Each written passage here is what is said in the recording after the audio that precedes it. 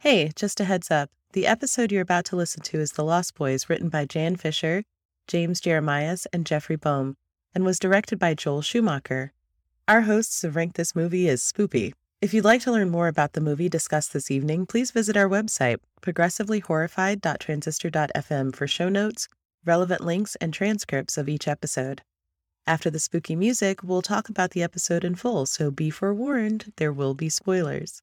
Now let's get on with the show. Good evening, and welcome to Progressively Horrified, the show where we hold horror to standards it absolutely never agreed to.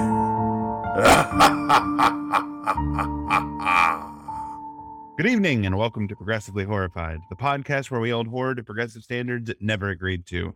Tonight, it's our third week of Pride, but we decided to talk about a vampire movie which is totally and definitely not gay. It's The Lost Boys.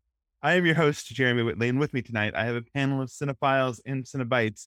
First, they're here to invade your house and find queer content in all your favorite movies. My co-host and comic book writer, Ben Kahn. Ben, how are you tonight? Man, vampire Kiefer Sutherland got mad gross feet. That's what happens when you're a vampire. They don't talk about it. Right? Like, they don't mention that. They're like, by the way, your feet gonna be, like, mad fucked up. Very hard to shop for shoes. That's why we wear the Doc Martens. Yes, big stompy costumes. And we picked her up at the spooky crossroads of anime and sexy monster media. It's co-host and comics artist Emily Martin. How are you tonight, Emily? I am in my element. This is my home of sexual, and I'm happy to be here. Fantastic. I'm glad we found it. And our special guest tonight, our friend and comics writer and artist, Emmett Hobbs. Emmett, so happy to finally have you. I am very excited to talk about gay vampires. It's my favorite thing in the world. There's so much to talk about with this movie. Before we jump in, let's do a little bit of the basics because I wrote a lot of ridiculous things here. This is directed by Joel Schumacher. Before he died, he directed St. Elmo's Fire, Flatliners, Falling Down, Batman Forever, Batman and Robin, 8mm, Underrated. Phone Booth, Phantom of the Opera, The Number 23, and most importantly, the video for Seal's Kiss from a Rose. Jeremy? Yeah. Hey, Jeremy. Did you know that when it snows Your eyes become alive? and, Baby! That's fine. very good. Thank you. This is written by Jan Fisher and James Jeremias, who did the original draft. And then we have Jeffrey Boehm, who was also the writer on The Dead Zone, Lethal Weapon 1, 2, and 3, Inner Space, Indiana Jones and the Last Crusade, Witches of Eastwick, The Phantom, and the creator of Briscoe County Jr., the fantastic show starring Bruce Campbell. Man. Oh, James man, this Patrick, cast Kiefer is... Sutherland, Diane Wiest, Corey Haim, Corey Feldman, Alex Winter. We could go on and on. The granddad from Gilmore Girls is very, very present in this movie. You mean the dad from Richie Rich? No, I mean the granddad, Gilmore Girls. Yes. Corey Haim, legitimately giving a great leading kid performance. Kiefer Sutherland steals every scene he's in. Yeah.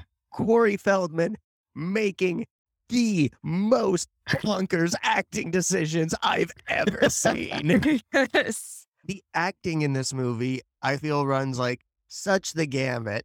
Jason Patrick is giving me Adrian Pastar Near Dark vibes, which, by the way, those two movies were released like 4 months apart. Like, what the fuck? Lost Boys did significantly better at the box office. Yeah. And I wonder if that hurt Near Dark. Like, if people saw Near Dark and were like, that's just fucking Lost Boys ripoff. We saw that in the summer and just like stayed home. They're so similar in a lot of ways, but they approach the idea of vampires so differently because like this is just steeped in vampire mythology and lore and stuff. And Near Dark was like, what the fuck are vampires? We were not going to say vampire the entire time. We're going to like come up with a cure for being a vampire. It's bonkers the way that this is all put together. I was reading in the sort of trivia about this movie that the original idea for it in the script that Jan Fisher and James Jeremias wrote is that like they were going much more literal with the Lost Boys as all of them being kids and kid vampires and less with the sexy teen vampires, which I think really accounts for the weird dichotomy of this movie as like 80s family adventure, also vampire sex romp. Yeah. That's why it works so well. Like this movie, you have two separate movies happening, but it still manages to make them work together really well. Jason Patrick is just moving between them. Stranger Things did that for a season of television. That what this movie does, just what you're talking about, it has separate characters in separate ages doing different genres that are like age appropriate, but then they all dovetail really nicely. Also, I have one more thing to say about Corey Feldman. That's a lie. I have 1,000 more things to say about Corey Feldman in this movie both looks and acts like Christian Bale got hit with a de-aging ray. Like right now, Christian Bale just suddenly became a small, like not even a de-aging ray, like just became a smaller version of himself. Yeah. 'Cause Like a live action version of that Justice League Unlimited episode where the Justice League get turned into kids, but they still have their adult personalities. Like you'd get Corey Feldman as like 14-year-old Batman. How many cigarettes did he have to gargle before he did the "it's cave, it's all one big coffin"? I thought they were supposed to be in coffins. That's what this cave is. It's one giant coffin. It's wild to me because we did Friday the 13th back during October. I went through and watched a whole bunch of the other Friday the 13th afterwards. And in Friday the 13th Part 4, arguably one of the better ones, Corey Feldman basically plays the same character Corey Haim is playing in this movie, as he's the, younger brother of the teen who's involved in the whole axe murdering part of the movie. Hold on though, are his shirts are as fantastic as Corey Haim's are in this movie? Yeah, that's an important detail. Corey Haim's fashion in this film is fucking It's on good. point. and he knows it. Yeah. Does. He gets called out for it and he's like, no, fuck you. But yeah, he gets called out on it by the guy who's wearing all camo the entire Yeah. movie. Jameson Newlander, this poor kid is trying his best to like command any attention, and he's Yeah. next to the flaming inferno of what the fuck am I watching that is Corey Feldman delivering any line. This movie has the unfortunate side effect that there are other people in it, like Jamie Gertz, who plays Star. Like, she's ostensibly the love interest for Michael, but no sooner does Michael meet the group of boys in this that she just sort of disappears into the back. Oh yeah. Because she's not actually his object of affection. It ends up being David. So she's more like an aspirational role versus wanting to be her boyfriend. Peter Sutherland, again, he steals every scene. Like, when he is on screen, you cannot look away from him. I was surprised, having seen this movie quite a few times a long time ago, but having been a while, watching this now, how few lines Kiefer Sutherland actually has. He's not on screen all that much, but when he is, he just pulls all of the attention to him. He's like an actual like Luciferian figure with this cherubic face, and he is literally shining. His Right. death is, spoilers, he dies at the end, is downright angelic. He's given like a good night, sweet prince, made angels take him to his whatever, like death. Like everyone else is like, I'm going to get hit with sparks until my limbs fly off and then I explode. And he just gets like soft falling Yeah, light he gets a sexy death. lovingly on his Yeah. face. Yeah, the wild thing is Kiefer Sutherland is so magnetic in this that you can't even look away from him when he's standing next to Edward Harriman's shirt, which looks like he's fucking Huey Lewis, like all the time. Every shirt that he's wearing, it's just like, what? You're so tall, and there's so much of that loud shirt. So good. One of the fucking henchman vampires is Alex Winter. William S. Preston Esquire himself. Like, And I know it's 2 years before Bill and Ted, but it is still just wild seeing Alex Winter as just this like fabulous 80s vampire with two lines. yeah, but he is one of the named vampires. Yes, There's Paul, he's Marco. Marco, yeah. David, and then Dwayne is the other one. Dwayne the Vampires really Paul sounds like a and What We Dwayne. Do in the Shadows joke. this movie became a What They Do in the Shadows joke. When they do the maggots like for rice thing, I stopped. I was like, the thing they mentioned in What We Do in the Shadows. We got that idea from the Lost Boys. Please, Nick, eat some biscotti. I didn't realize you enjoyed eating worms. Nick. No. They are worms. There's worms wiggling around in my plate. We stole that idea from the Lost Boys, but I put a nice twist on it. Nick, how did it feel to have a snake for a penis? Jackie, my penis has disappeared. There's a cobra snake. You have a snake for a penis. Now it is a regular penis. Man, fucking David could have made the snake for a penis work, without a doubt. You know, I think it would have been better if they tried that on the Frog Brothers. The IMDb on this says, after moving to a new town, two brothers discovered the area as a haven for vampires, which is what this movie is about. It doesn't really capture it, though. You know? No, Yeah. that's Yeah, that's a setting. This is not it's not a Yes. description of a story.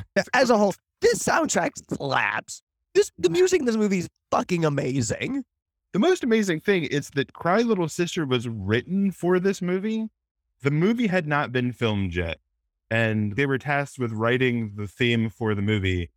And like from reading the script, they wrote Cry Little Sister. It's insane. amazing. Yeah, Like, So that's the original theme. Like, fucking hell. nailed it. yeah, that is 1, 2, bam. People Are Strange in the opening. Amazing. Covered by Echo and the Bunnymen. I Still Believe.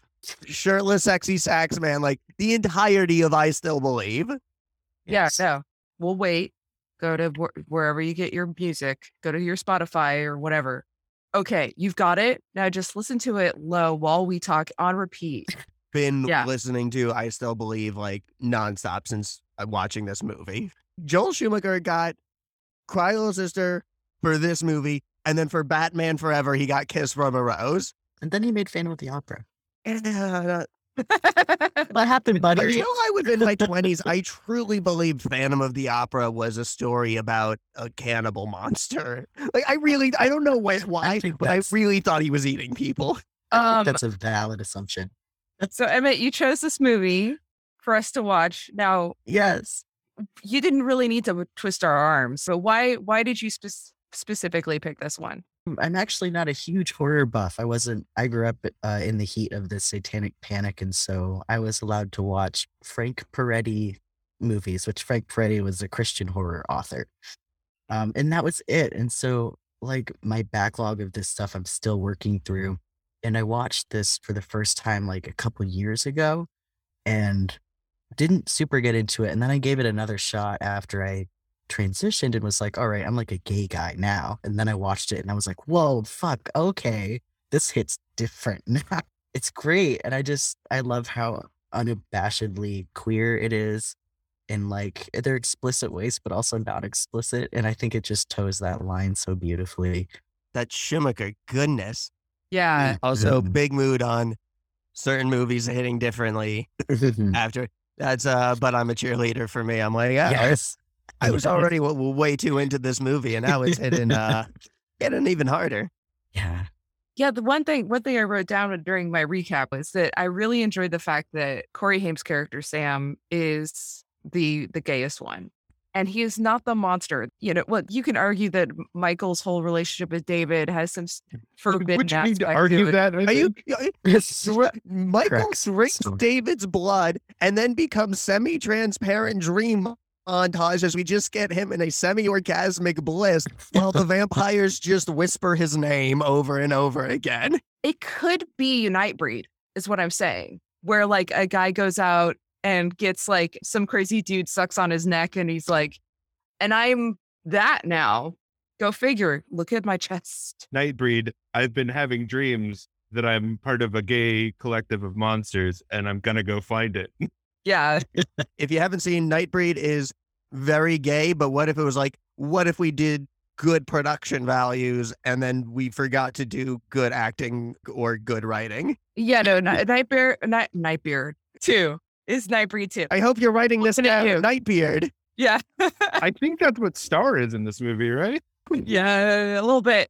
Ooh, that hit good. Yeah. So, Giving you the snaps Anyway. for that one, Jeremy. This movie is encoded into my DNA in a weird way, and that like I was telling Emmett before we started, I don't know how many people listening to this will have this same experience, but my parents had VHSs of multiple movies they had recorded off of TV when they came on.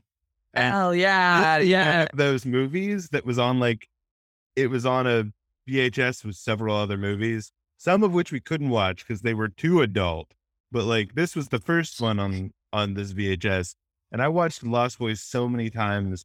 And like I grew up, partially in Southern California. So like I have these sort of sensory associations with this movie in a way that like when it comes on and they're doing that pan over the Santa Cruz boardwalk and Cry Little Sister is playing, and when they're showing the people on the street and they're playing People Are Strange, it's just like, oh wow, I'm transported to a time sitting in a living room watching a tiny CRT TV with my brother, watching this movie over and over and over, not catching any of this stuff that we're talking about now.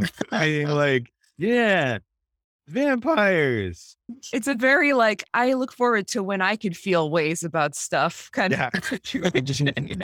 I watched it with Alicia this time. This Carnival is her ride. first time seeing it, which is an entirely different experience. And I was reminded of this because you were talking about Corey Haim, and she was like, you have to tell them my favorite part of this movie is Corey Haim yelling, I can't believe it. My own brother, a goddamn shit-sucking vampire.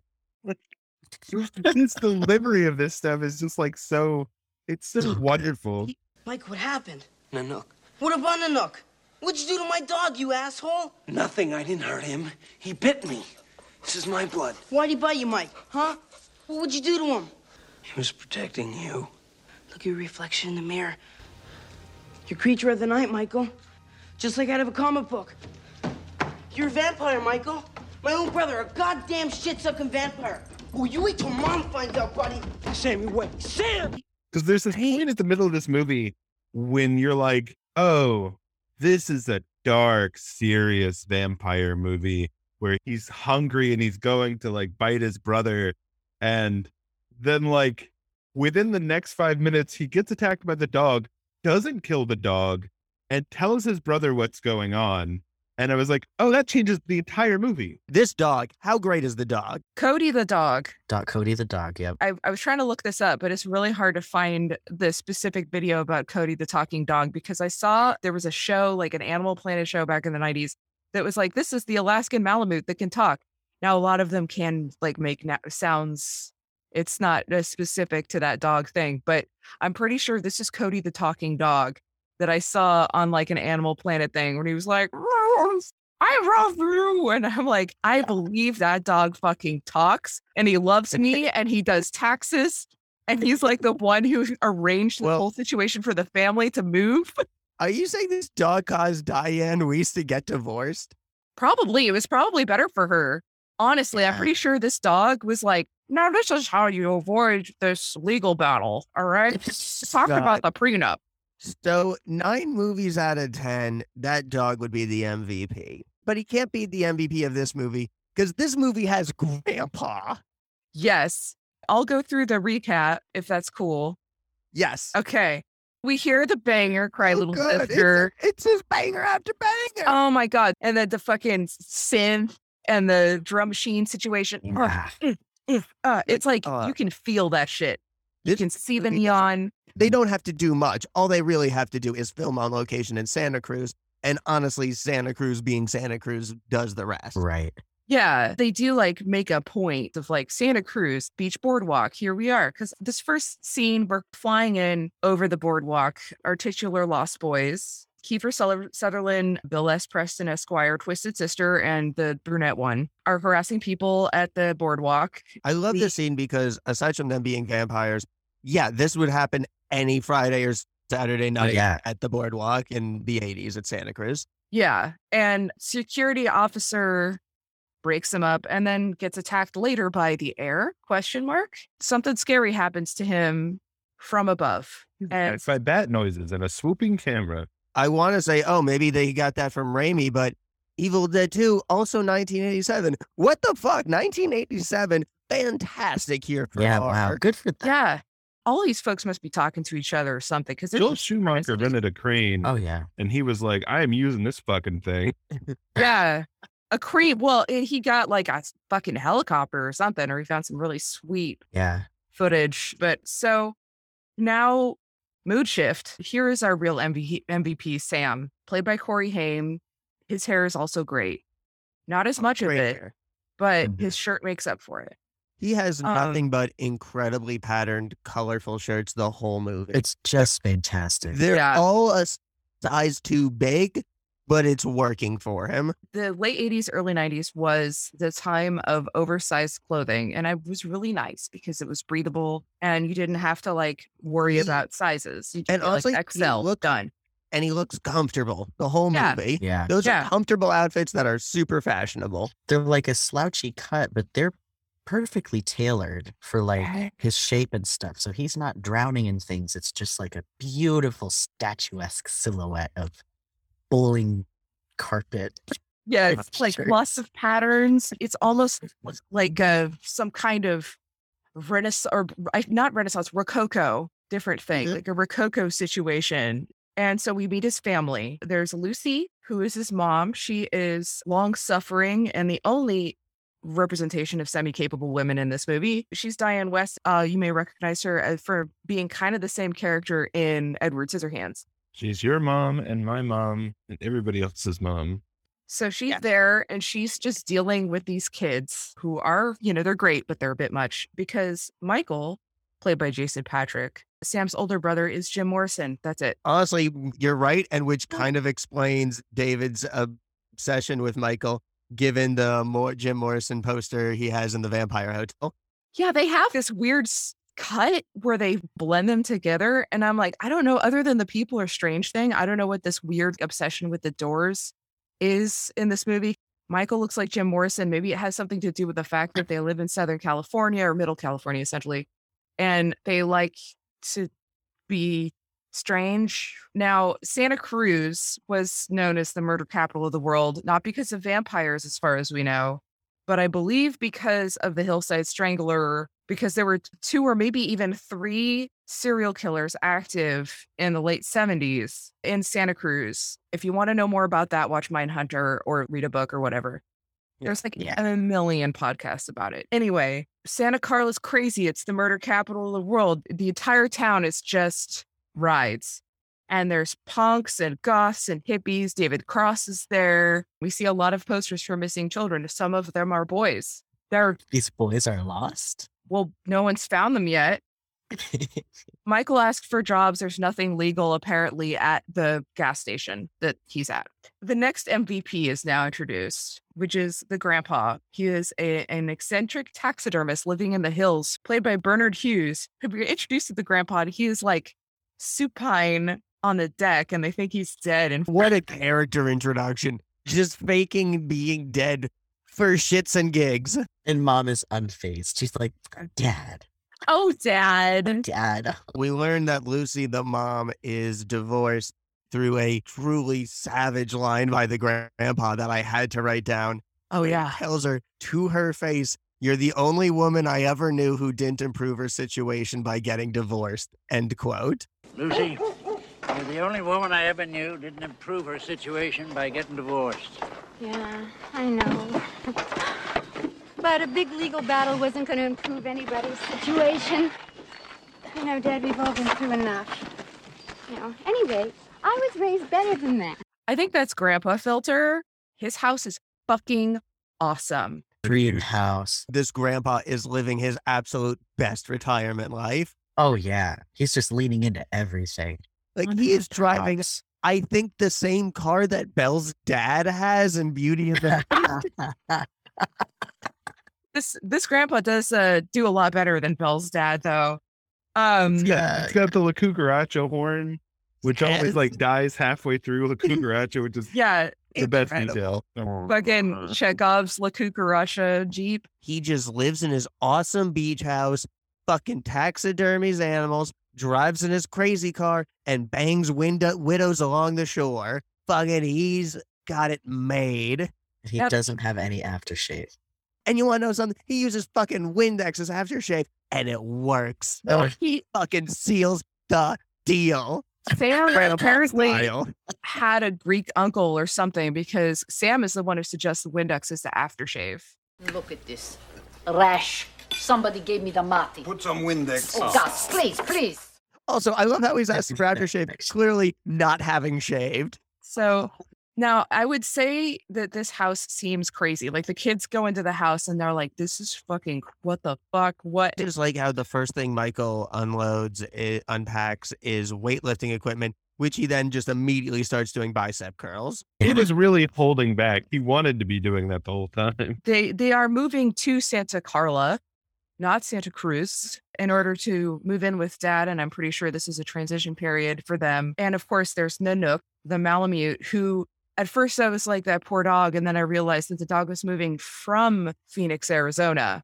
So this is definitely an improvement. Oh, yeah. Yeah. This dog's fine. This dog's got a fucking body count by the end of this movie. Oh, yeah, I know. Nanook. This dog is like the Velociraptors, but on our side. If this dog was in Jurassic Park, But man, yeah, Nanook so would still be alive or dead faster before he could sell stuff.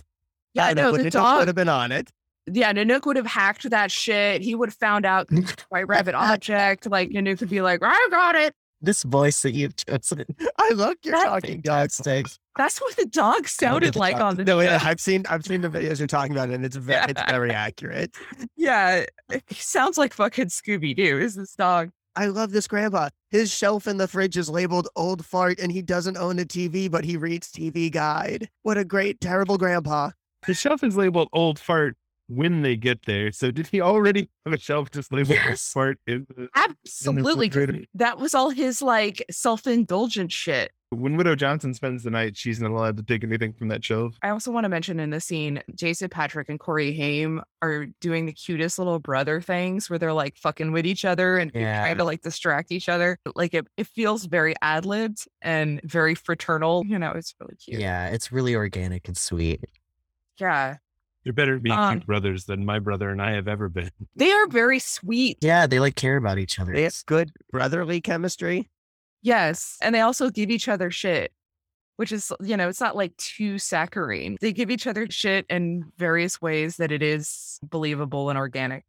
I mean, his brother is a shit-sucking vampire. I really don't want to dwell on that image. That's a very different horror movie. Monster. Anyway, that's a real movie. I haven't seen it.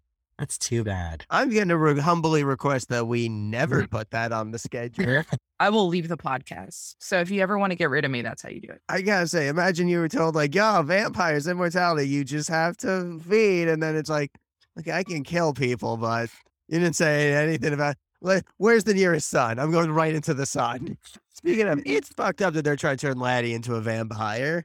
Like, that's fucked up, an 8-year-old vampire. And you're just condemning someone to be like 8. That's too much. Yeah, I think that was definitely a Max move.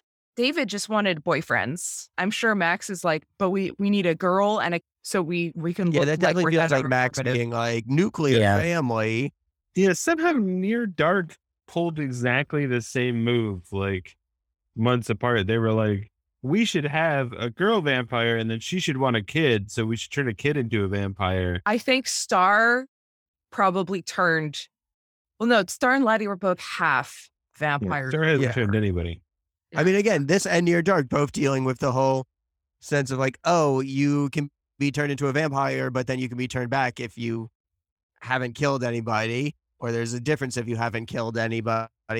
I guess Near Dark, you just turned it, you can just get unvampired if you just get like a regular ass blood transfusion. So this is actually where the most important scene in the movie happens, which is, what's his name? Sexy Sax Man. He has a name though. I want to call him Tom Morello, but it's not Tom Morello. It is Tim Capello. Thank you. So Tim Capello, former backup singer of Tina Turner, is wearing this fantastic leather and chains, and that's it. Like he's got like leather hot pants and some chains and a lot of oil, and he is. For him, it was just a Tuesday. Yeah, that is the energy that he is rocking. He's doing this amazing. He does this show twice a week during summers. Yeah, and you know what? Like if I had to pay like $50 to get to just to spend a whole day on the boardwalk, so I could see that show, I would spend that and all the like hiked up prices for the corn dogs or whatever. Okay, no joke though. Santa Cruz has like amazing corn dogs. Like boardwalk corn dogs are worth every penny. Santa Cruz, they do something different with the oil. I don't know what it is they do. My partner knows what it is they do, but they're Same oil they put on Tim Capello. Yes, they use Tim Capello oil. That's the secret. Or maybe they harvested it from him. Yeah, it's great. The oil going down the ab gutters. I clean that up. I clean that up. So Michael is at the show and he's like, this is okay, I guess, because he's busy looking at Star, who's a very sexy lamp. Can we talk about Star's dance moves? She has two, rock, back and forth. Not even like most people rock when they dance, like rhythmically front to back. She just puts one shoulder forward and then moves the other shoulder around and forward. She's just slow and then rotating her shoulders. Alicia nearly died when this happens in the movie, which is she goes to dance and her dance is clap, hands together, single gyration of body, and then stop clapping. She can't dance and look at Michael at the same time. I think she's using some kind of discipline, like she's using presence or something like that in order, it's like a social discipline, but she's not a social primary, obviously. Michael, on the other hand, is just using creeper stare on her. Yeah, he's just staring at her. But it's super effective. Yes. And even Sam is like, hey, there's a sax man. You should be like paying attention to that. I just think he's neat. Yeah. Michael is so Gen X that he can't even appreciate the sax man. Lucy is wandering the boardwalk and finds a boy who was lost, but it's only one. So there are more. Don't worry. It's fine.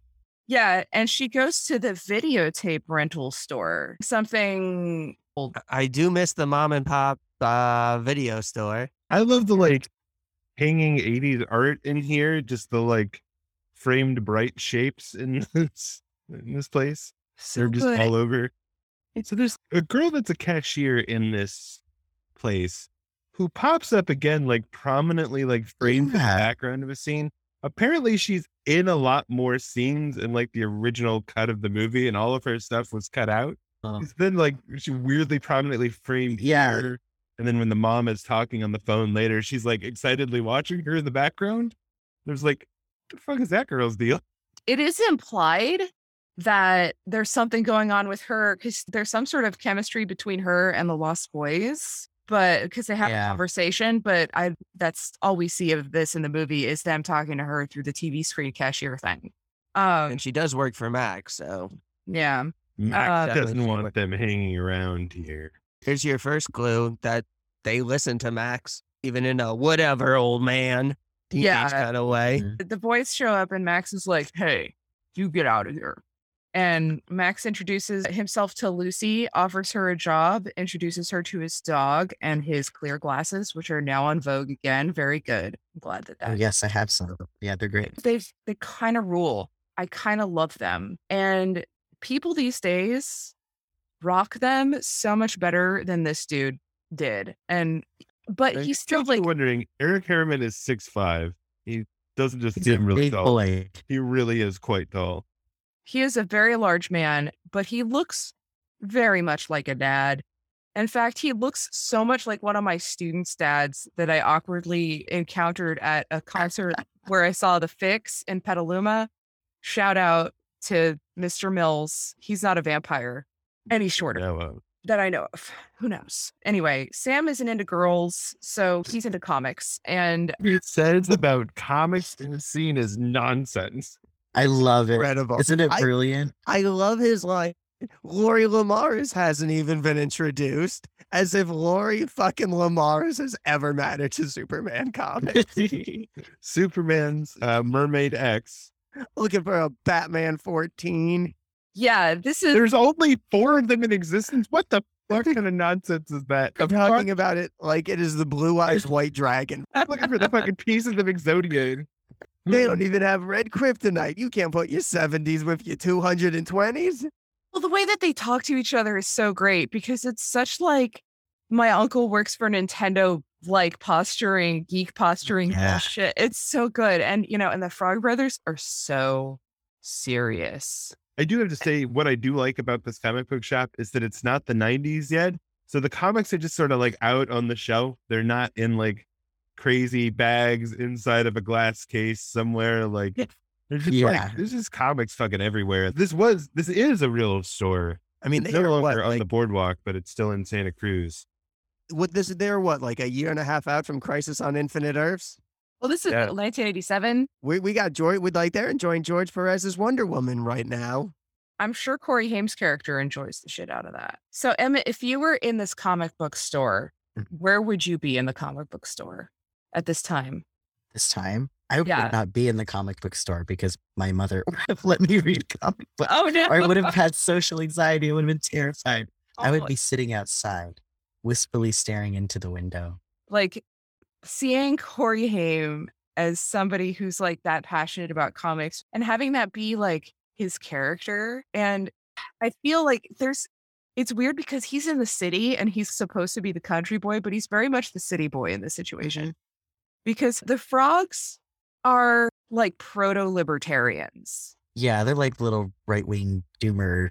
Yeah. Yeah, absolutely. I don't know what it says about their like parents who we see a few times who are just like eternally asleep, passed out at the cash register.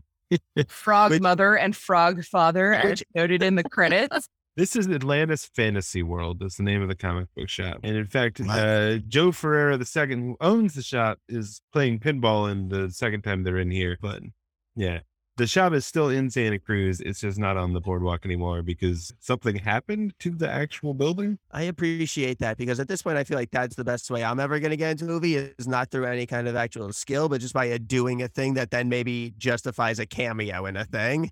Yeah. And y'all are lucky because you Like, have movie bodies. Like Jordan Belfort in The Wolf of Wall Street. He got to cameo in it because it was about how he went to jail. That I could go to jail and then like, I don't know, be a cafeteria worker in the movie about me. Apparently, if you do go to Atlantis Fantasy World in Santa Cruz, they do have a copy of Vampires Everywhere #1 there that you can take a picture with, which is... Does it have the Frog Brothers phone number on the back? I do not know. I mean, that's just great. I mean, not doing so. I mean, that's just leaving money on the table. Yeah. Trying to force the one guy in the shop to take your indie comic book is really relatable to me. That's true. Yeah. That's true. There's definitely a part of me that did not like, purely as a comic reader, I didn't like how gatekeepery they were as comic book store employees. Yeah. But it was realistic. Oh, yeah, very realistic. Aside from, the inherent absurdity of Corey Feldman, a person who looks both 13 and 30 at the same time in this movie. Wasn't he cast the same way in Gremlins? Like he was supposed to be like a much older, or no, the main character was supposed to be younger. Right. There's like an opposite situation in Gremlins. Again, I'm not saying that's actually the case in The Lost Boys. I'm just saying that feels like the way Corey Feldman plays it, at least. Oh, yeah. Yeah. He's great. And it feels like the way, like, it's a good character. This running joke / theory is based entirely on vibes, no like behind the scenes info. Oh, but still, it's an interesting synchronicity with Corey Feldman and how he's like that charismatic, no matter how old he is. I miss his role in Gremlins where he is just seeing literally impossible creatures exist and he just does not give a fuck. Yeah. He is just like, we in the magazine. Gremlins, whatever. Fucking magazine. Cool. This chinchilla talks. That's, I guess, not weird. The Guts Berserk and his girlfriend steal some comics from these children who are here. Yeah, they just swipe them and run away. Yeah, and these are like, they're probably supposed to be teens. I mean, these are like actually at least 20-year-old people, and the frogs are supposed to be like 14. Appreciate that we do at least see the woman like reading the comics and being hugely invested in them. Yeah, she's like loving this comic. Like she's having that's every date I had in high school, which is like, hey, you want to make out? And I'm like, no. I'm reading Johnny the Homicidal Maniac. It's like, funny. She is literally pushing away, being like, I don't know sex. I'm reading comic books. So relatable. Unfortunately, her boyfriend is racist. I don't feel as bad about her dying, but I mean, it does reflect poorly on her that she chooses to date a racist. Yeah. Beauty Has Her Way by Mummy Callis plays as star Laddie, who is the kid. It's dressed like Adamant, except without the makeup. It's too bad because makeup is fucking fly. And well, I was confused by Laddie because the clothing he's wearing looks like he could have been, I don't know, a vampire since the Civil War, but apparently he's just halfway to being turned into vampire. We'll find out later on. Maybe he was halfway a Does he vampire. have since hair? then. Question mark. Yeah, Recruited to be a companion to Stark, who I guess is a relatively new acquisition, is a new hire in the vampire. This is all sounding real dodgy from a team building exercise standpoint. yeah. Well, and apparently Laddie is so recently missing that his face is still on the milk carton. So there's that. The hair boys rev their motorcycles suggestively at Michael. And then, Dave's motorcycle. yeah, Kiefer Sutherland. You don't have to beat me. You just have to keep up. Yeah. Fucking. Yeah. They're what you said. Now, does Michael have his earring yet? Not yet. I think it's, but His super duper straight earring. yeah. Well, Sam is pierced already. Sam has that earring Yeah. in. Yeah. Yeah. Which- Sam's going to be one of those people where he's like, when did I come out? I mean, I was never really in. And that's going to be his. He's living right? off that. Like, Yes. I've been singing both parts of songs in my bathtub my whole life. and he is having the time of his life in that bathtub. God, He is awesome. has more confidence. I feel like he has so much more self-confidence than Michael does. I think that Michael, they are yeah, kind of an inspiration in terms of just living authentically and confidently. exactly. Which is why I think it's great that he's like the most flamboyant one. I mean, if this movie came out now and it was some of the other like sexy lamp situations were addressed, and Sam was just like, they never said that he was gay, but like Sam just like kisses Alan Frog or something at the end on the cheek, being like, love you too. And then it would be Perfect.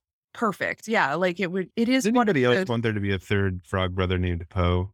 And just every There needs to be a third one. It's weird that there are two. I always forget that there are only two. It's unnatural. it's Edgar and Alan. It Do you just think Poe became I a think, vampire again, and they killed him? Normally in this kind of role, it'd be like equal. And they're like, the roles are kind of equal in terms of what they do storytelling wise. But in terms of screen presence, it's so wildly not equal. Yeah.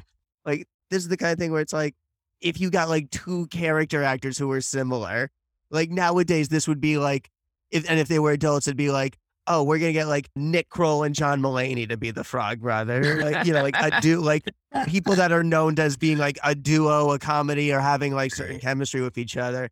And in this one, it's like, man, you just fucking knocked it out of the park on the first on like with Corey Feldman. Again, I feel bad for this other Frog Brother, but he just can't keep up. Yeah. Maybe Poe is their sister and then she just went off to be a musician. She's an accountant. She hunts werewolves. Right. And then there's a musician. I can't remember the name of her hit song that was on all the time in the 90s. And I can't. Is that it? Yeah, I think. Was it Angry Johnny? But yeah, so fucking Kiefer Sutherland suggestively leads him on a sexy motorcycle chase. Oh, well, that's through the later fog. because first they attack Guts Berserk and the girlfriend. Then we have the Chekhov's Cadillac, and Sam returns to the because Grandpa won't drive him to town in the fucking awesome ass Cadillac, or I don't know if it's an actual Cadillac. I don't know cars. I know I live in California, but I just see them and It was like a Chevy. It's blue. Probably. It's a blue one. I will say my grandpa had like the fancy super old car that was like, no one but me is allowed to drive this. my And it was folks did have very it. grandpa of him, and I appreciated that growing up. He let me drive in that car with him, and it did not have seat belts. Oh no, my folks had my grandparents' car, which was a baby blue Cadillac with bench seats.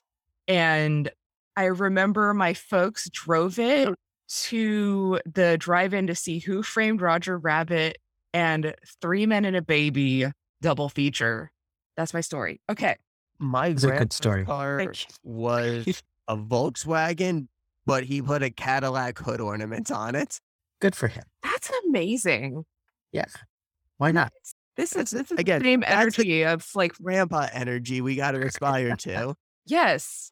Okay, so the Frog Brothers revealed to Sam that they are not simply mild-mannered, underage employees of their parents at the comic book shop, but they're also superheroes fighting for truth, justice, and the American way. That was really good. That was a good impression. Thank you. It's Sam is this Stallone tough guy voice coming out of what is very visibly of like a 14-year-old.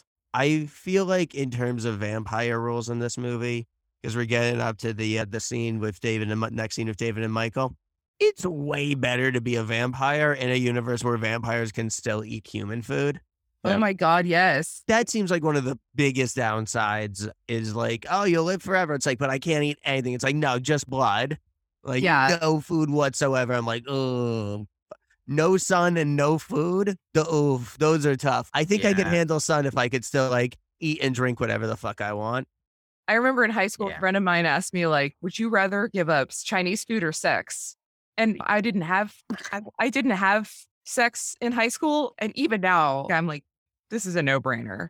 Like, I can't live without Chinese food. So, especially if you can still eat garlic, man. If don't do nothing, oh baby, yeah, that's a hard fucking time. just bite me. I'm good. I'm good to go. Let's do this. Yeah, maybe that's like a Dracula thing. Like he can every once a generation or something, he can go out in the day and eat garlic or whatever. Man, that would be so cute. Just like Dracula's day off, where you can just like eat spaghetti and go out and like to the beach. Yeah. Yeah, I think it was in like the movie, or it was in the book in Dracula. He's like, sometimes at a very special time of a vampire's life when you can go out for one day and like pick up chicks. Let's talk about Michael's earrings and how carnival earrings are a ripoff. Why not get it from a sketchy vampire girl? Yeah, she picked up the first thing she says to him is, other than that's a ripoff, is like, not, hey, how you doing? Hey, not like let me penetrate you. Yeah, like it's actually kind of badass. But like, why pay a strange man to do it when I can do it for free? Yeah, I can't dance, but I can pierce. She's really good at staying still. So, I mean, honestly, if I'm like, further questions, whatever you want to penetrate, yeah, let's do it. Whatever. Ears, yeah, sure. I've turned around on her character. I think her offer to penetrate Michael is like her opening comment. It's kind of a fucking baller move. So I really like her character. Actually, What about Star's character? Yeah, because I feel like there's not much there. Please defend her, because I want to open my horizons. Her hair is just so curly, and I like that. Is curly hair a character trait? I don't know. I can't really explain it. I just like her. I like her. No, Emmett, I'm with you. I am on Team Star. She gives me like trans lesbian energy, and I just love that. Like she's like the one girl that hangs out with all of these guys. That's fucking I valid. like how protective she is of Laddie. Yeah, I do. She's quiet, but she doesn't do much. But she's not like an empty character. She's got a lot going on in her head, I think. Okay. Do need her to throw at least one punch in this battle at the end of the movie. It's a bunch of like boys running around fighting for her, and she's half vampire over here. I mean, I do appreciate the scene where Michael comes in and he's just like, I just want answers. And she's like, what if no answers but sex? Yeah. Honestly, if you really think about it, it comes kind of back around to her just manipulating him in kind of a girl boss way, where she's like, oh, I tried to warn you by telling you that you can't have the blood because... Are we creating like an alternate theory here that like Star just made all of this happen so that she could get out of being a vampire because she didn't really want to do this? She can't kill David herself, so she just gets Michael to do it. I think one bit of Max downside in this movie's setup is that because it holds on to Max being a twist reveal, I think there's a certain amount of world building and backstory that then this movie can't deliver on in order to preserve that twist. If this was like a mini series where we're going to have an entire episode dedicated to just Star's backstory, this movie's got enough. This movie has a lot going on, but Star, they make clear, like in the climax, thinks that David is the prime vampire or whatever. And they're able to pull this off by them having Max's blood in a bottle that they're just drinking from the bottle instead of from somebody directly. Yeah, that's a good point, because we all assume that it is David's blood, but it's definitely like David is the pusher. Because David Max's seems source. Big into that, because he says even in the final battle, like, my blood is flow through you, which, wow, what the hell of a like fight line would just be go to your opponent and be like, I'm inside you. I mean, that's actual going on between David and Michael. Yeah. He's the Rufio of these Lost Boys. He's not the real Peter Pan. Yeah. Yeah. He is, holy shit. He can fight, but he can't crow. So He can fly. Wow. Bangarang. listen, that last fight scene, there's a direct Peter Pan reference in it. So Yes. Okay. So this is where David comes to claim Star and then challenges Michael to a motorcycle driving event where he's like, just keep up. Michael's like, I can't keep up with your bike. Like, he's already like, no. can't- Yeah. Your You- hair is too good. you don't have Your to pay outfits. Yeah. you just have to keep up. I just like how these guys who are a hair band and like super cherubic faced Kiefer Sutherland are like the most intimidating dudes. But like, It's a bunch of twinks. I fucking love Alex Winter trying to look mean like the rest of these guys. Everybody else is like can't do it. doing these, is just giving people looks and just serving attitude. And Alex Winter's like, yeah, I'm mean too. It's like, So they race through the fog, and Two Lou Michael Grahams. gets mad because David almost makes him motorcycle off a cliff. And so he gets up and punches him, and David just laughs at him. Just the worst David's like- response to punching somebody. yeah, but That's- he's a vampire, so he's like, cool. There's this, the montage is dope.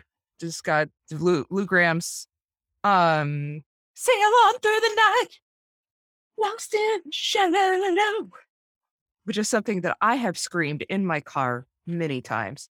How far will you go, Michael? Yeah, how far are you willing to go, Babe? Michael? Let me show you my cool vampire hideout. It's almost as cool as your grandpa's house, and we almost have as much weed. Nobody has as much weed as his grandpa. Dude is like propagating. Right. Oh, Yeah. I love that they explicitly show that grandpa's growing weed. Yeah, that was a fun detail. So, real quick here, this is where I swear that I was not on edibles. That was the other week when I I was can't having, make that promise. but that's fine. But this is just to relate what I was thinking about when I wrote this down. So, there's Star and there's David. David is possessive of Star. So, therefore, Oh, he boy. is Star of David. What the fuck is that supposed to mean? Did I never put those two together. I'm gonna make a rule It's a guiding light. play and say this doesn't count as Jewish representation. Yeah, because that's what I wrote. I was like, okay, so this is what I wrote. Okay, so the fact that Star is presumably of David is the closest this movie gets to barely suggesting Jewish representation. And I don't know if I really want to say it. I You know, don't it's see like- that being like Joel Schumacher, the writers being like, I'm gonna be cute and have a Jewish Easter egg joke. Yeah, and now I'm like, if Star was David, Jewish now it's Easter egg. Michael's.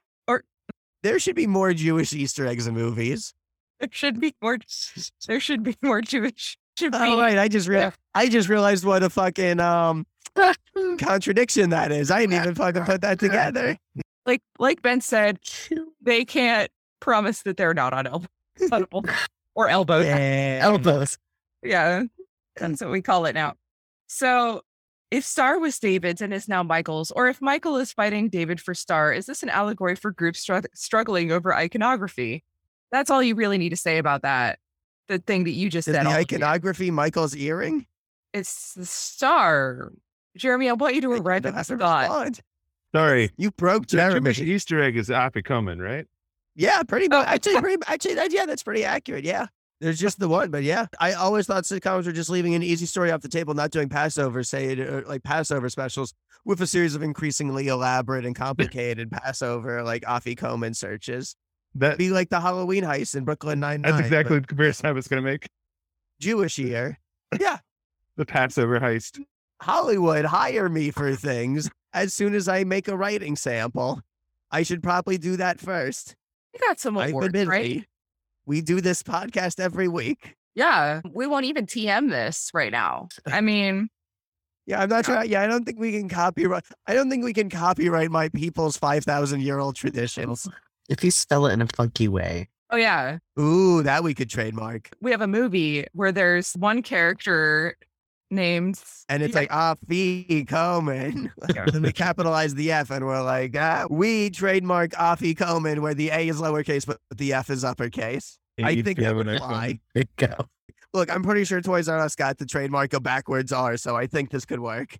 So now we have the scene, the cool hideout where they do the maggots and rice and noodles and worms thing. Like if you haven't seen maggots, this, I Yeah. love just this What is this negging? Is this what negging is? I think this is serious. Like, I think there's a They're lot of hazing. negging going on.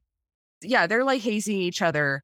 But I'm pretty sure that the thing that stars like it's blood that feels like a dare. It wasn't worms. It wasn't maggots. It's not blood. Okay.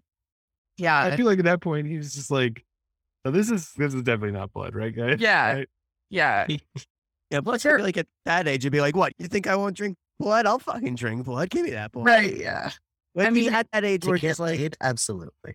oh, right. Like, so- honestly, if Star was like, hey, drink that blood and I'll like you more, I'll be like, fucking yeah, give me that blood. Like, I know it'll Yeah. poison, but Yeah. you're so curly. She does rock those little tops.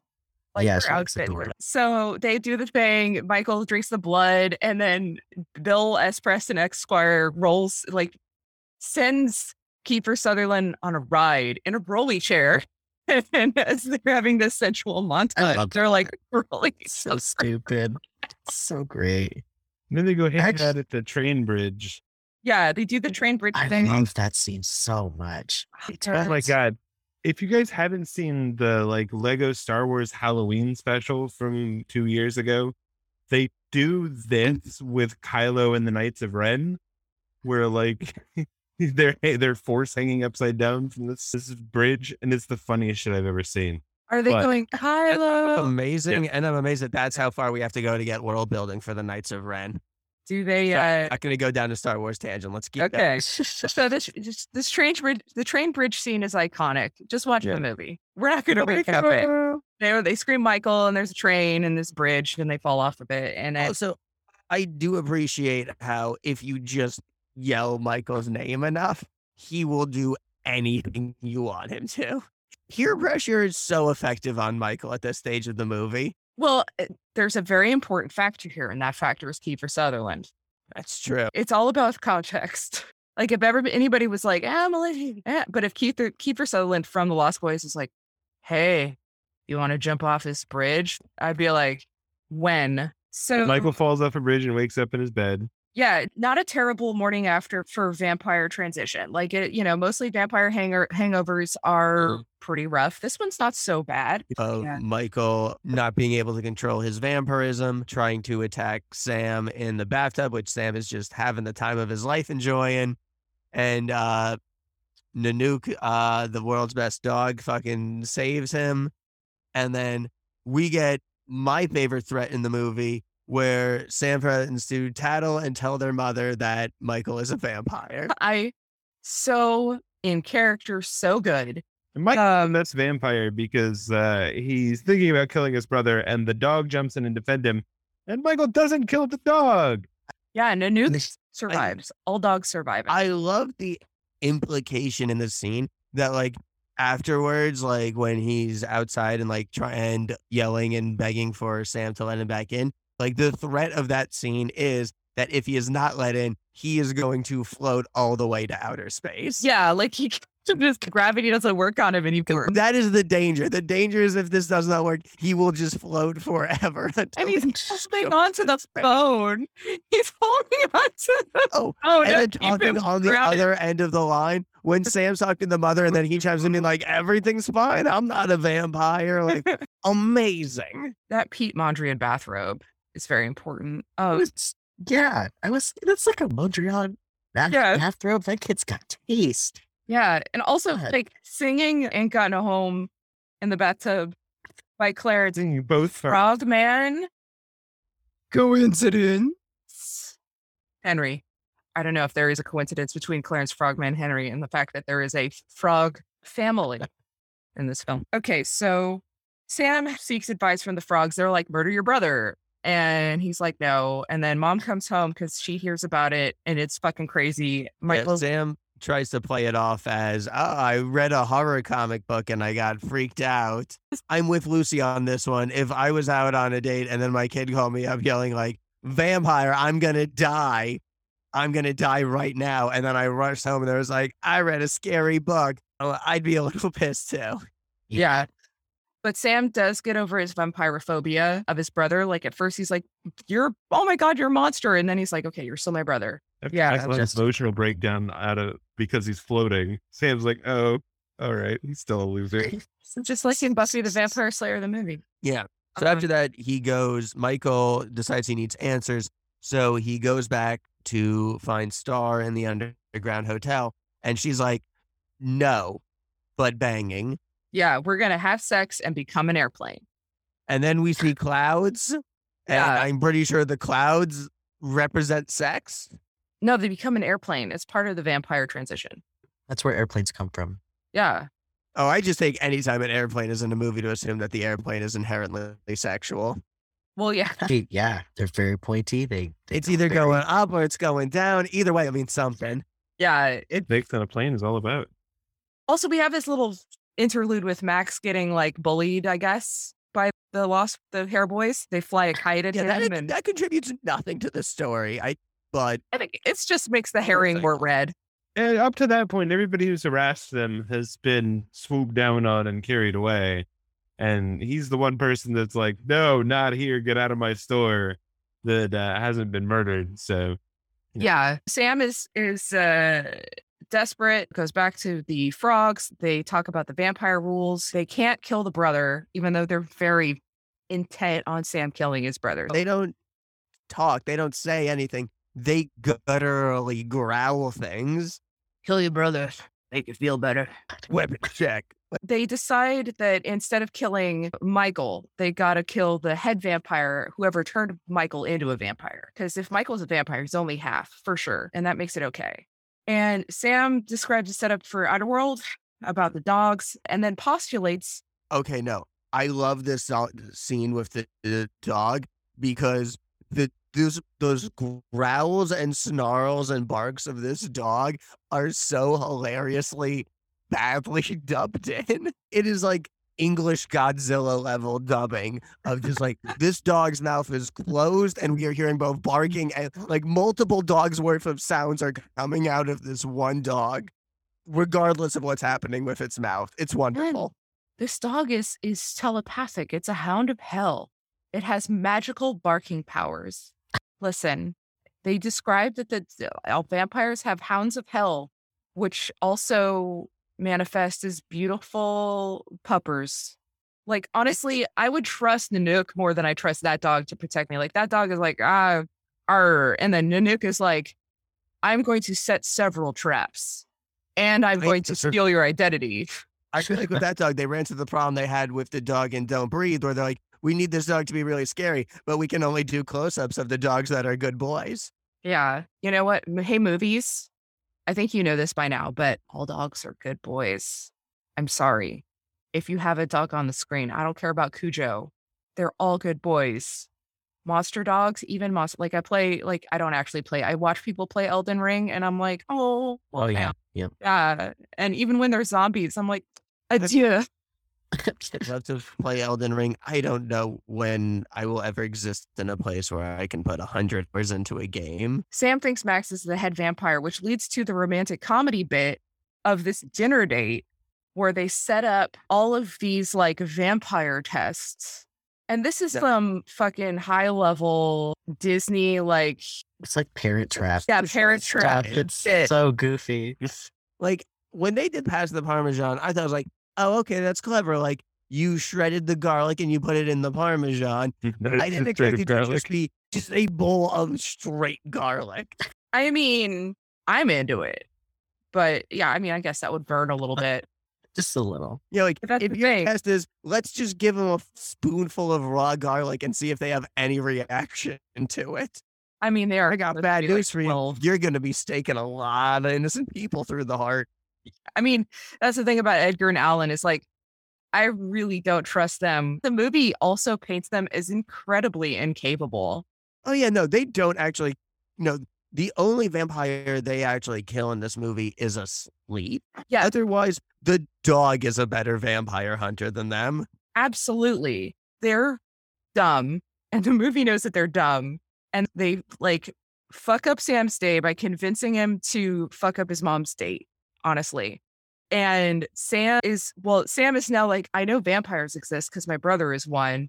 So I really don't know what the fuck. And these guys are basically like charlatans taking advantage of him. We also don't forget we have Max come to the door and meet Michael at the door, and he says, "Well, you're the man of the house. I won't come in until you invite me." Yeah, very important. I love that. That's some clever vampire lore.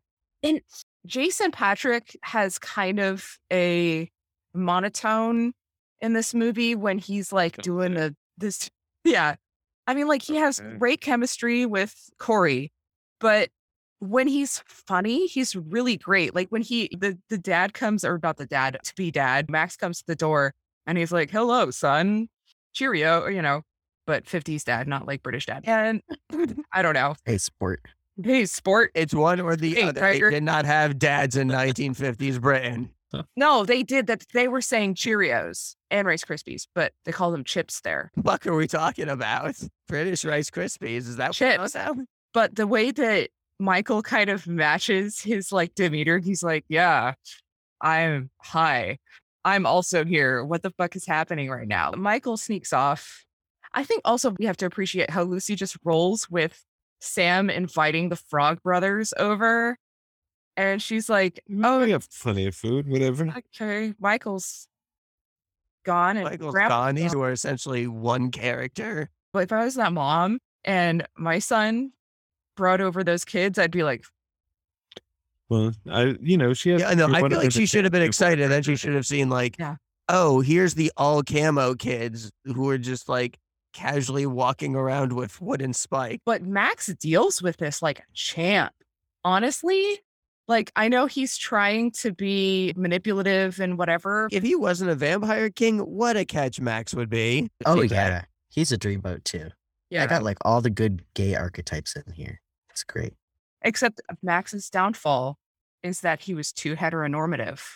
He wasn't happy with his boys. He needed a mom. He couldn't just be a single dad.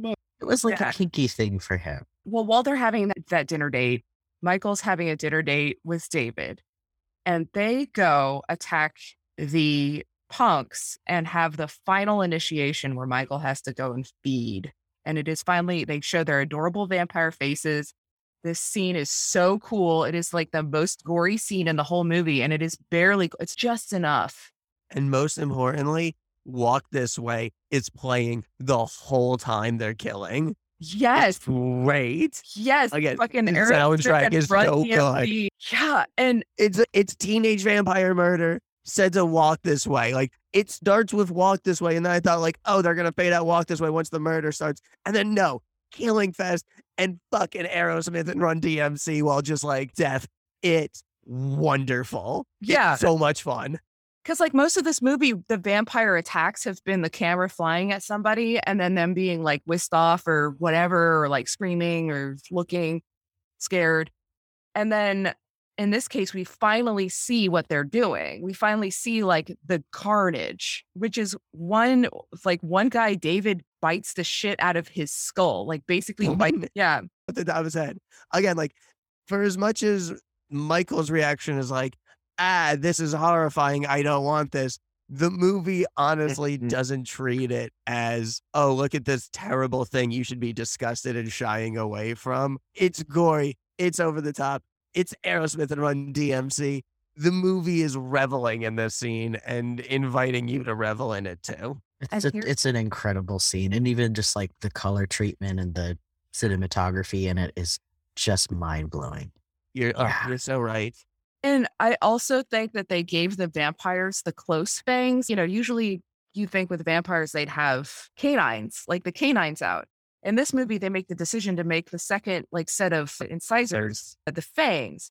And I think that's because it's easier to see the fangs, especially with Kiefer Sutherland's little baby face. The Emerson brothers team up with the Frog Brothers to take the fight to the vampires at their cave. We get the incredible bit of Corey Feldman just yelling weapons check, and then they pat each other down, making sure they have spikes on their even though they're on the outside, on the exterior of their outfit. They do. They're covered head to toe in wooden stakes. And then they go and they find Laddie and Star, who Michael goes and helps put in the car, while the Frog Brothers and Sam go deeper in. Not sure about that division of labor, but okay. Michael uses his incredible vampire powers to carry his girlfriend to the car. Well, there is actually a conversation between Michael and Sam where Michael's like, they're killers. Don't go in there. And Sam's like, so are the Frog Brothers. I'm like, yeah, right. He's like, well, way to bet on the wrong horse there. Yeah. But we get what's kind of my favorite line in the movie. Not the best line in the movie, but my favorite, where Corey Feldman says, flies and the near dead go together like ... bullets and guns, which is a terrible line. Flies! We're on the right trail. Flies and the undead go together like bullets and guns. Come on. And it's delivered like it's a terrible line, like he just started speaking and didn't know how to finish what he was saying halfway through the sentence, which is one hell of a mood. I've been there. So vampires shoot flies, is what he's saying. You load vampires up with flies. Right. Okay. You stuff them just to the gills. They just get flies all up there. Well, the vampires do fly. So maybe that's how they fly, is they're full of flying insects. Got it. You got it. Got it in one. This is also where we get the "it's one giant coffin" line. So honestly, Feldman's just in fucking fine form this scene. Feldman does surf. He fucking hangs 10 through this whole climax in denouement. Like he just rocks and rolls it. Yeah. So yeah, they go up the ladder and they're like, let's start with the tiniest one. Maybe he's the head vampire. It's just a ramp built to Alex Winter here. It's like, for some reason, there's just they could just step up and stab him, even though they're all hanging upside down from the ceiling. Yeah, they managed to climb up and stab Alex Winter. And so it's the first moment entirely made of glitter. Yes. Yeah, and it's very sad. Vampire blood glitter. Yeah, the Frog Brothers are the real monsters. He bites it. The Frog Brothers are the real monsters. They go from like, well, this plan isn't going exactly the way we thought it would. Let's murder a child. Yes. I feel ways about that. Yeah, we get that amazing like single tear that David sheds. Presumably over Alex Winter's death, I guess. Yes. So then they start getting ready because they know once it's night, the vampires will attack. Great scene of them just busting into the church in the middle of a baptism to just fill their canteens with holy water, which is just this wonderful moment of like little surreal comedy. Yeah. Grandpa, a widow called. She wants to bang ya at like 7 sharp. Get banging. So that's how they get Grandpa out of the house, who does not question it once he's like, yup, I'm going to get my grandpa on. Date tonight? Oh, boy. Yeah, he's fucking rare to go. And then Lucy, Sam tries to talk to Lucy. Lucy's like, fuck off. Like, this is it. Like, for real, I just want to have a date. Yeah, I'm kind of with her on that point from where she's standing. Like, she acts very reasonably, I think. Yeah. But Sam then is like, okay, it's all down to us. She's having a date with Max at his house, full of like shit he got from Sharper Image. Max is a Sharper Image calendar. Yes. Oh my God. Yeah. They're prepping to fight vampires, and for some reason they leave the Nook outside, and Michael's like, oh shit, I gotta go get in the Nook. And it takes the longest time untying a dog that anybody has ever taken. They had all day. They had literally hours to just untie the dog and bring him inside. They spent the day on that montage, like filling fucking squirt guns up with garlic and holy garlic water, just to be sure. Which, as it turns out, comes in handy, because it turns out only one of them works. Yes. And surprisingly, it's the one that confirms that Jesus Christ is real. I think the garlic helps. I mean, the thing is that the Lost Boys and Star, and I don't know if this works for Laddie, but they don't need an invitation. Only maybe you're more powerful when you have the invitation. Like, none of the shit works on you if you have. Yeah, well, it seems to be that in this world, it's not like you have no power. So it's not like they lose their vampire powers, but I guess like normal weakness. I don't know. It seems like they use that invitation to justify why the garlic and the holy water did nothing in the earlier scene, where they're like, we need to throw people off the trail because we've put too many clues in. So we need to do something. So we need to kind of change or add or make up vampire lore in order to achieve that misdirection. Vampires aren't real. You can make up whatever the fuck kind of rules you want. Twisted Sister here say that garlic doesn't work. He's just like, garlic doesn't work. Yeah. What the fuck? But holy water, that fucking works. Yeah. And he's like, oh, don't like that. Yeah. And the fucking dog tackles him into it. Nanook puts that dude in some holy water. He melts so hard. Well, Squirt out of all the drains and all of the plumbing. How does the plumbing work? I guess it can't handle liquefied person. Well, yeah, plumbing. Lightly vampire sprayed. But that's important because a very important bit of vampire lore is established here. When a vampire bites it, it's not a pretty sight. No two bloodsuckers go out the same way. Some yell and scream, some go quietly, some explode, some implode, but all will try to take you with them. Yeah, most of them just melt or, again, spork until their limbs fly off and then they explode. Yeah, that's our last disposable vampire. Sam. Now disposable vampire. Now that feels like the name of a 90s band. That was their band name, actually. The Sam puts an arrow through him and he then goes crashing into the stereo and starts sparking and explodes. And the Sam goes, death by stereo. Yeah. Yeah. Sounds like the most 80s line. And now it's just time for David to hang around and call Michael some more. Yeah. And then they have a very sexy vampire fight where there's a lot of tension. And they do the full like shadow on the wall Peter Pan reference thing while he's fighting him here. And there's a lot of like flying towards each other and grappling and then throwing each other around and while you're fighting. It's very good. This scene, like all of the direction in this whole sequence is really fantastic, from like the kooky, like crazy vampire death shit to the intense vampire fight, like the lighting and the part where Sam is trying to locate the vampire with the top of the spotlight at the top of the lampshade thing. So good. And the fight is tragically ended on a couple of Impala antlers in the taxidermy lab. David is felled and dies slowly. I guess this would be the going quietly, but the chorus plays and we talked about that. Yeah, and the light fades over him. Yeah. The David, and also I guess everybody else forgets that antlers aren't made of wood. I think the penetration is all you really need. You just need to get the heart. That's just the title of the episode right there. Penetration is all you need. Penetration is all you really need. Penetration. That's got to be a musical number in some Broadway show, right? Maybe Chicago.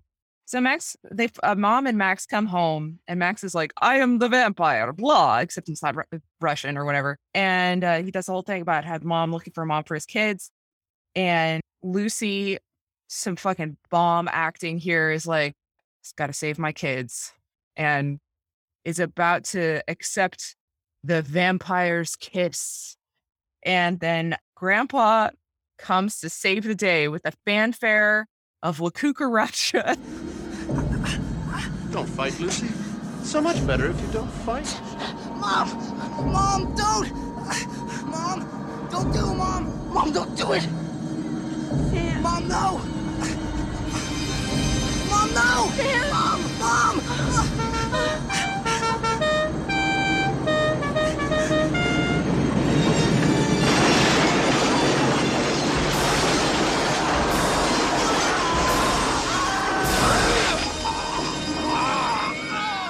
Plows through the wall. A large piece of wood goes right through Max, and he literally explodes in fire in the fireplace. Then we have my favorite part, where everybody is watching Grandpa, not knowing what the fuck he is caught onto about any of this, as he stumbles to the fridge, gets his root beer, and then says, One thing about living in Santa Carla I never could stomach. All the damn vampires. and everybody just looks at him as the light from the refrigerator fades, and as does the movie.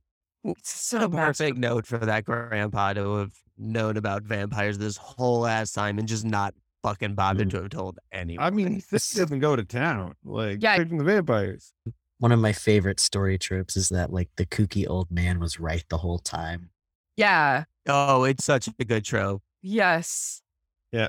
I do want to say, we discussed David. David does in fact get impaled on the antlers, but he doesn't disintegrate or explode or blow up like anybody else does. And he's not supposed to really be dead because there is supposed to be a sequel called The Lost Girls, which was scripted but never made. It apparently later came out, as some of the stuff from it came out in the Wildstorm comic miniseries, The Lost Boys: Reign of the Frogs.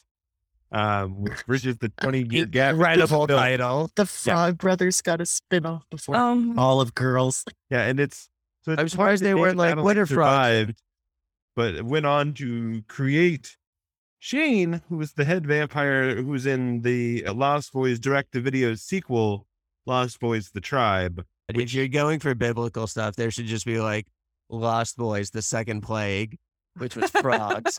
And then have a lie, like half of Lost Boys Genesis, where it's like, so Max begat David, who begat Star. Just the centuries-long ancient vampire hunting bloodline that the frogs actually come from. Instead of the more likely that these just fucking kids just watch nothing but like Vietnam movies and TV shows, and then also just got hooked on vampire comics and just made that their entire identities. Yeah, well, I think that they're definitely amateurs, but I think like the family, Sam's family, probably have some like Van Helsing in there, like them. There's distant relatives of De La Cruz. So, is this movie feminist? Feminist? No, Okay. definitely not. It's not super violently One scene where he fucking David just is like Star, and she just fucking hops off Michael's motorcycle and hops on his. It's just like, oh, this is feminist now. So racial social justice. There's two. They're part of exclusively in montages. Yeah, montage singular. All the people of color are part of a montage that says people are strange. So they're up there with like, look at these weirdos with mohawks, and also brown people. Whoa. This movie is very white, though. Yeah, it's this specific flavor of homosexuality that's very focused on like young, white, skinny men in a way that's kind of toes the line of being okay and appropriate, because I think that they sexualize these characters who are like teenagers, right? Michael. Yeah, I mean, is he a minor? That's a good point. It's hard to know. They do mention things are going to be different when school starts. Like, I want to say, I think I looked it up. I think the actor was like 21 when this movie was. So like pretty young. I think it's also just the 80s where young people just looked older, and I can't tell. The makeup was, Yeah. Well, was it the makeup? I don't know. Is it the water? Was it the cigarettes? Like at a certain point, aging just fucking went totally out of whack. I mean, they didn't cake the makeup on quite as much as they did in The Covenant. And it's kind of weird watching this movie like right on the tails of The Covenant, which is a bad movie, which is trying to do some of the similar things that The Lost Boys is trying to do, which is like, look at these cute guys, but it's not as like, it's not, I don't know if it's supposed to be gay. Well, this movie's trying to make a 21-year-old be 18 in the 80s. Fucking The Covenant was trying to make 28-year-old Taylor Kitsch be like 20, like be 17.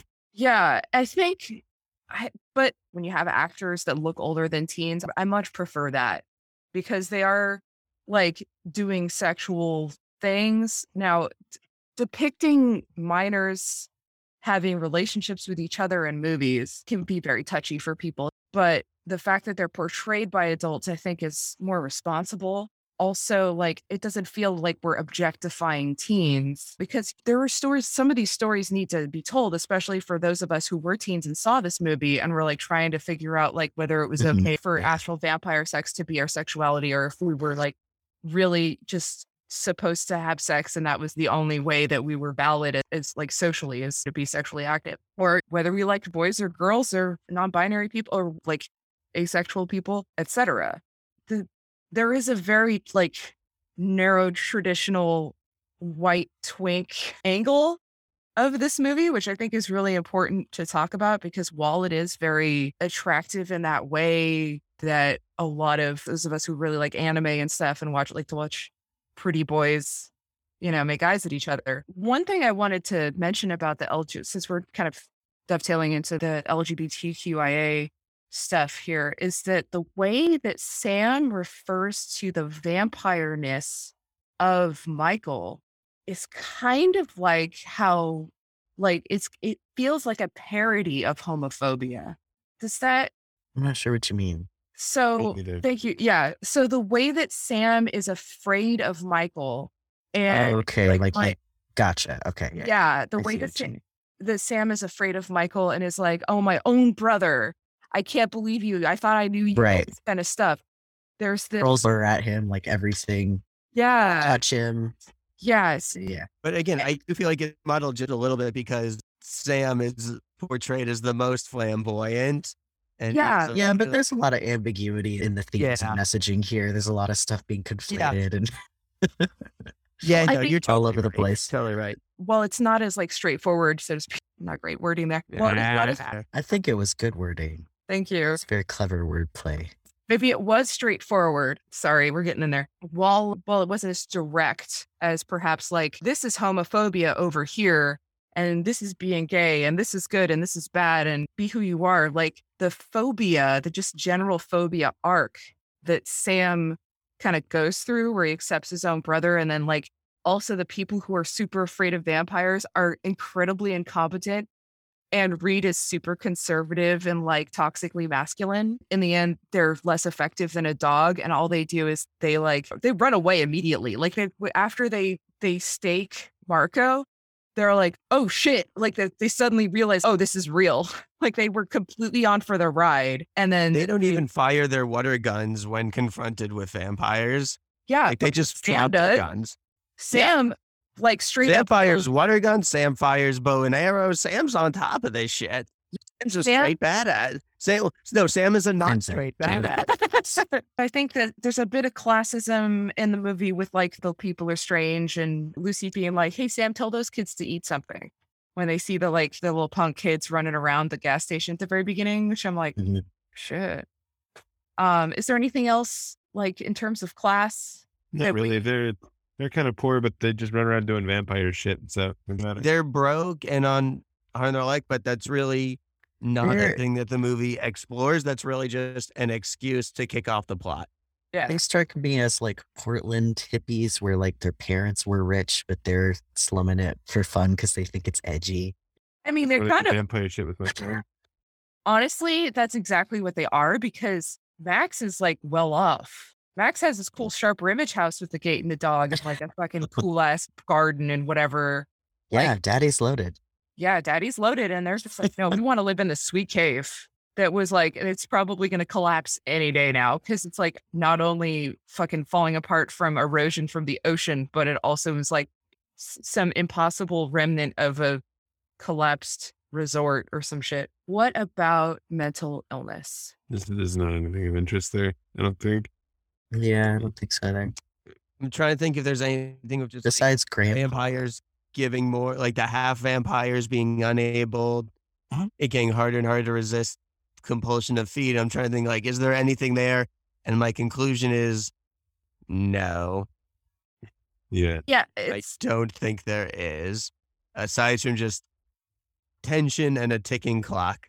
yeah. Like the vampire situation is used a lot as like an allegory for addiction, and that's not really pressed in this movie. Like that's not really explored No. that way. It's more of a sexual thing. Yeah, it's much more of a sex-based thing than a substance one. Yeah.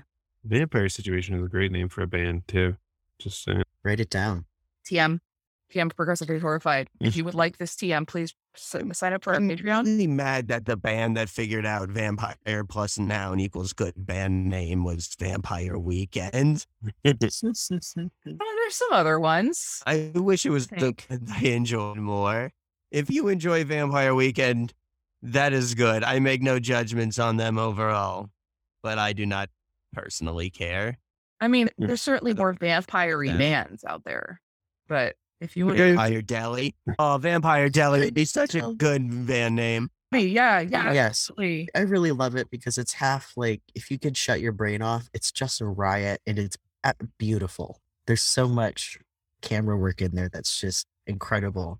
But also, I think it's a good, thicker piece in terms of thinking about queer culture, representations of queer culture, who's allowed to represent queer culture and in what ways, and how you have to navigate censors and things like that. So it's just chewy, crunchy movie.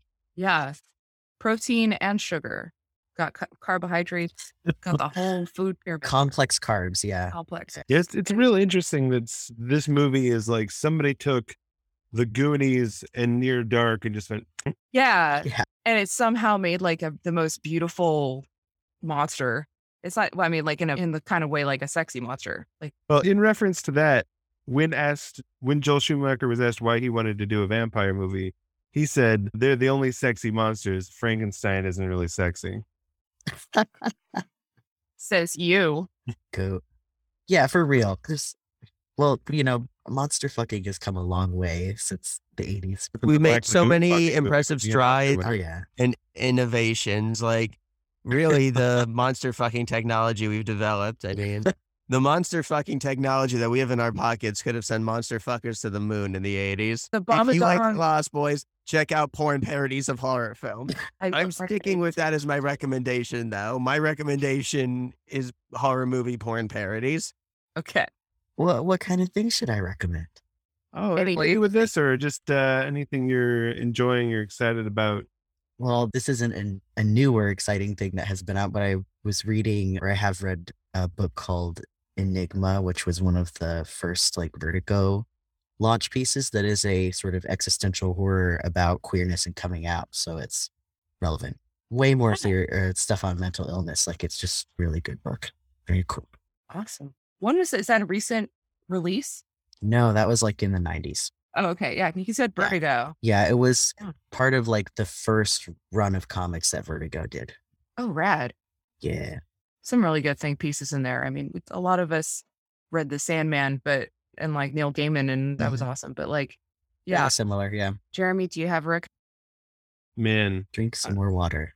I listened to so many more vegetables. Don't drink blood.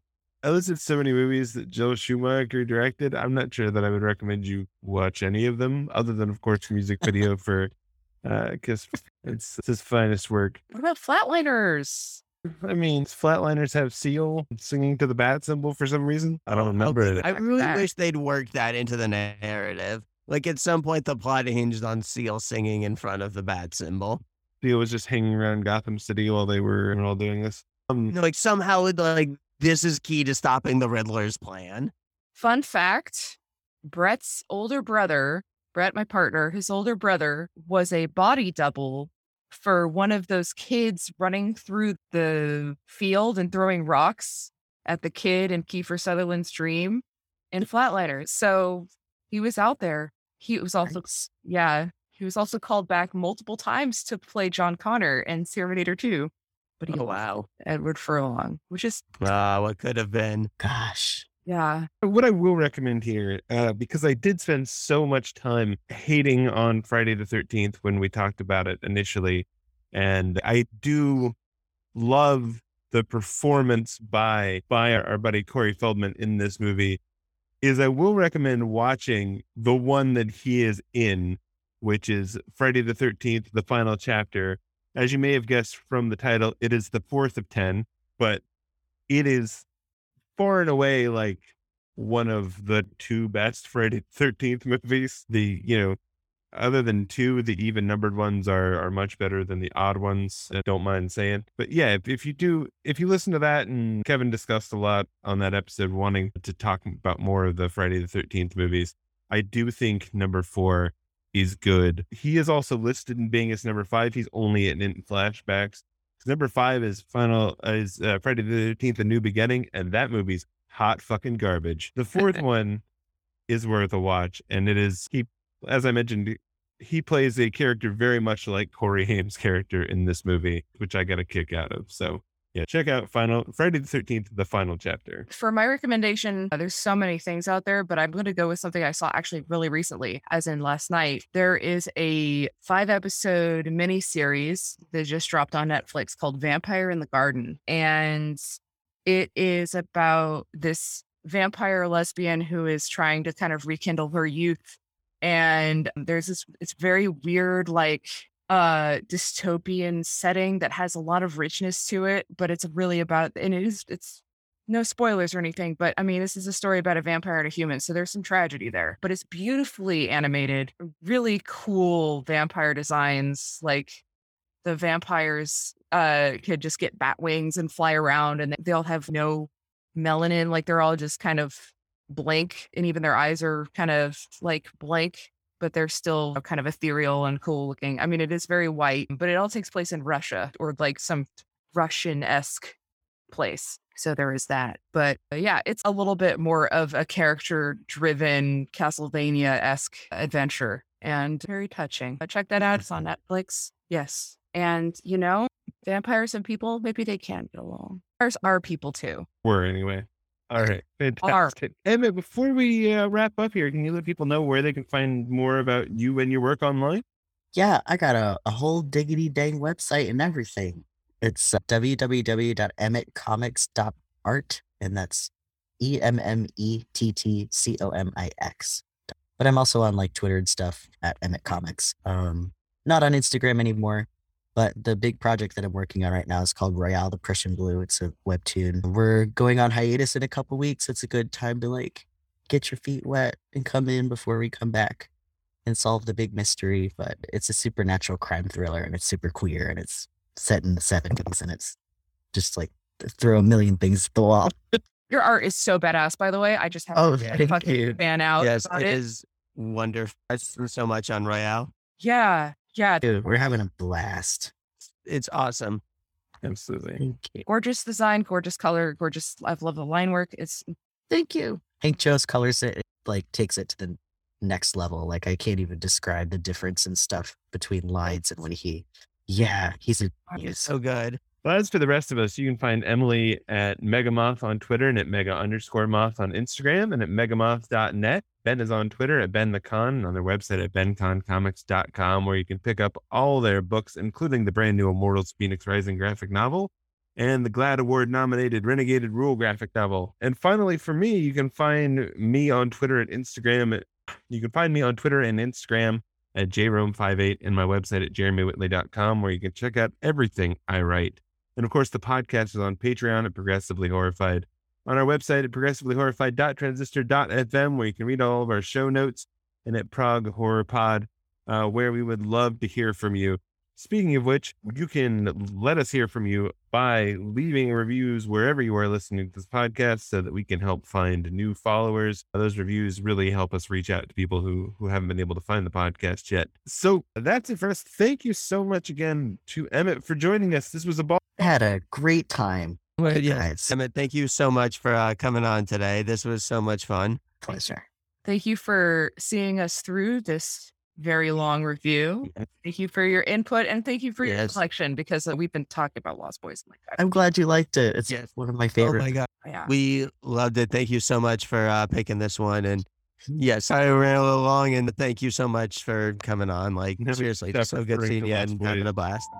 We kept referring to Lost Boys in every single episode that we record. Perfect. And, sail on through the night, lost in the shadows. Thank you again to all of you for joining us. Thank you to Ben and Emily, as always. And until next time, stay horrified. Progressively Horrified is created by Jeremy Whitley and produced and edited by Alicia Whitley. This episode featured the Horror Squad, Jeremy, Ben, and Emily, along with special guest Emmett Hobbs. All opinions expressed by the commentators are solely their own and do not represent the intent or opinion of the filmmakers, nor do they represent the employers, institutions, or publishers of the commentators. Our theme music is Epic Darkness by Mario Cole 06 and was provided royalty-free from Pixabay. If you like this episode, you can support us on Patreon. You can also get in touch with us on Twitter at ProgHorrorPod or by email at progressivelyhorrified@gmail.com. Thanks for listening. Bye.